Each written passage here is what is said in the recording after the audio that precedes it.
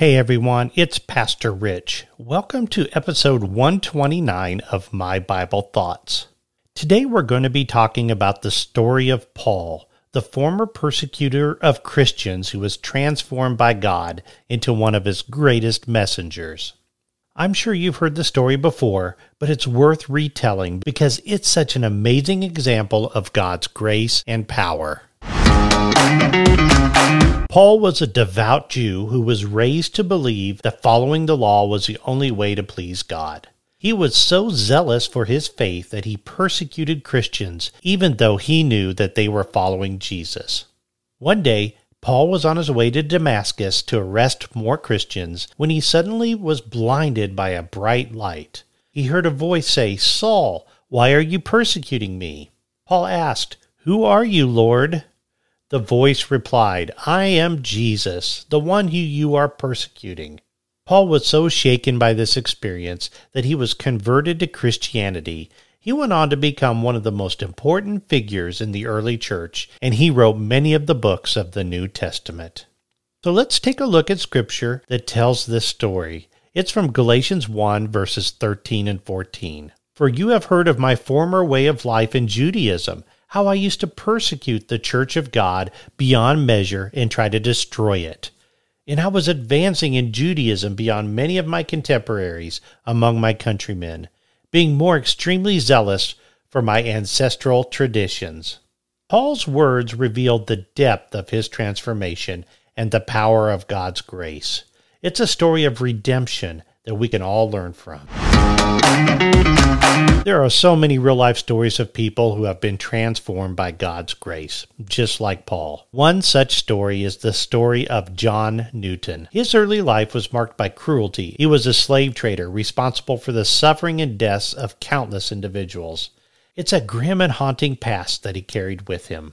Imagine a man deeply entrenched in a brutal trade, a profession that treated fellow human beings as commodities to be bought and sold. Newton's life seemed far from redemption, but then, just as God intervened on the road to Damascus, he also touched John Newton's heart. Through a profound conversion experience, Newton's life took an extraordinary turn. He turned away from the horrors of the slave trade and embraced a new calling, a calling to minister the Word of God. His transformation was nothing short of miraculous. It's a testament to the boundless power of God's grace. He composed the iconic hymn, "Amazing Grace." This hymn isn't just a beautiful melody, it's a heartfelt confession of his transformation, a declaration of God's mercy and love that changed his life forever. Let me share a few lines from this hymn which resonate the depths of his transformation. It says, "Amazing grace, how sweet the sound that saved a wretch like me. I once was lost, but now am found, was blind, but now I see."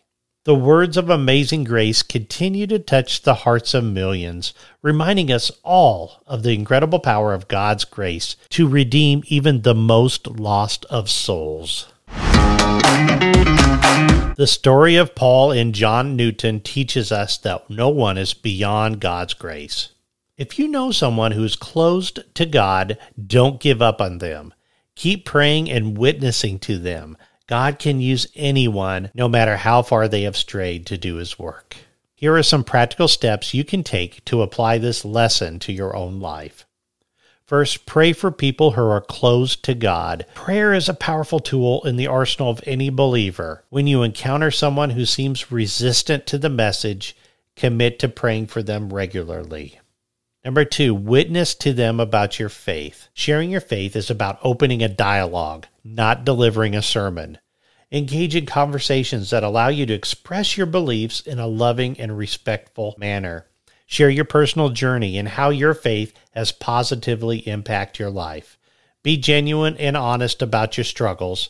Your vulnerabilities can make your message more relatable and less intimidating. Number 3, be patient and loving, even if they don't respond immediately. Transformation takes time, and everyone's spiritual journey is unique. Understand that the person you're reaching out to may not respond immediately. Be patient and continue to show love and support. Avoid pressuring or judging them, as this can create resistance. Remember, God's timing is perfect timing, and He is at work in their lives, even if it's not evident right away.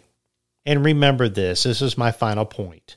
Remember, God is still working in their lives, even if you can't see it. Trust in God's sovereignty and His ability to reach hearts that may seem impenetrable.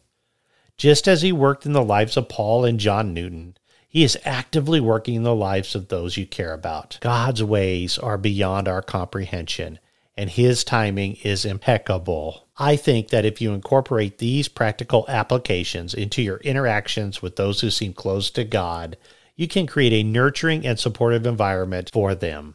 Remember that your role is to plant seeds, and God will ultimately bring the growth. Keep praying and loving and sharing your faith. Let's take a moment to pray for people who are close to God. Let's pray together.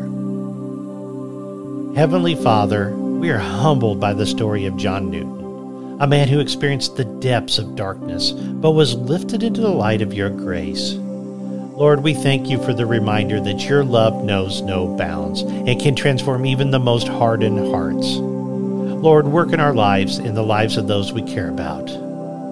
Father, we pray for the people in our lives who are close to you. We pray that you would open their hearts to your love and grace, and we pray that you would give us the words and the courage to witness to them about your love. We pray that you would work in their lives and bring them to you. In Jesus' name we pray. Amen. I hope this episode has inspired you to never give up on anyone, no matter how far they have strayed. God can use anyone, no matter their past, to do His work. If you enjoyed this episode, please subscribe to the podcast and share it with your friends. And if you have any questions or comments, please feel free to reach out to me. Thanks for listening, and until next time, may God bless you.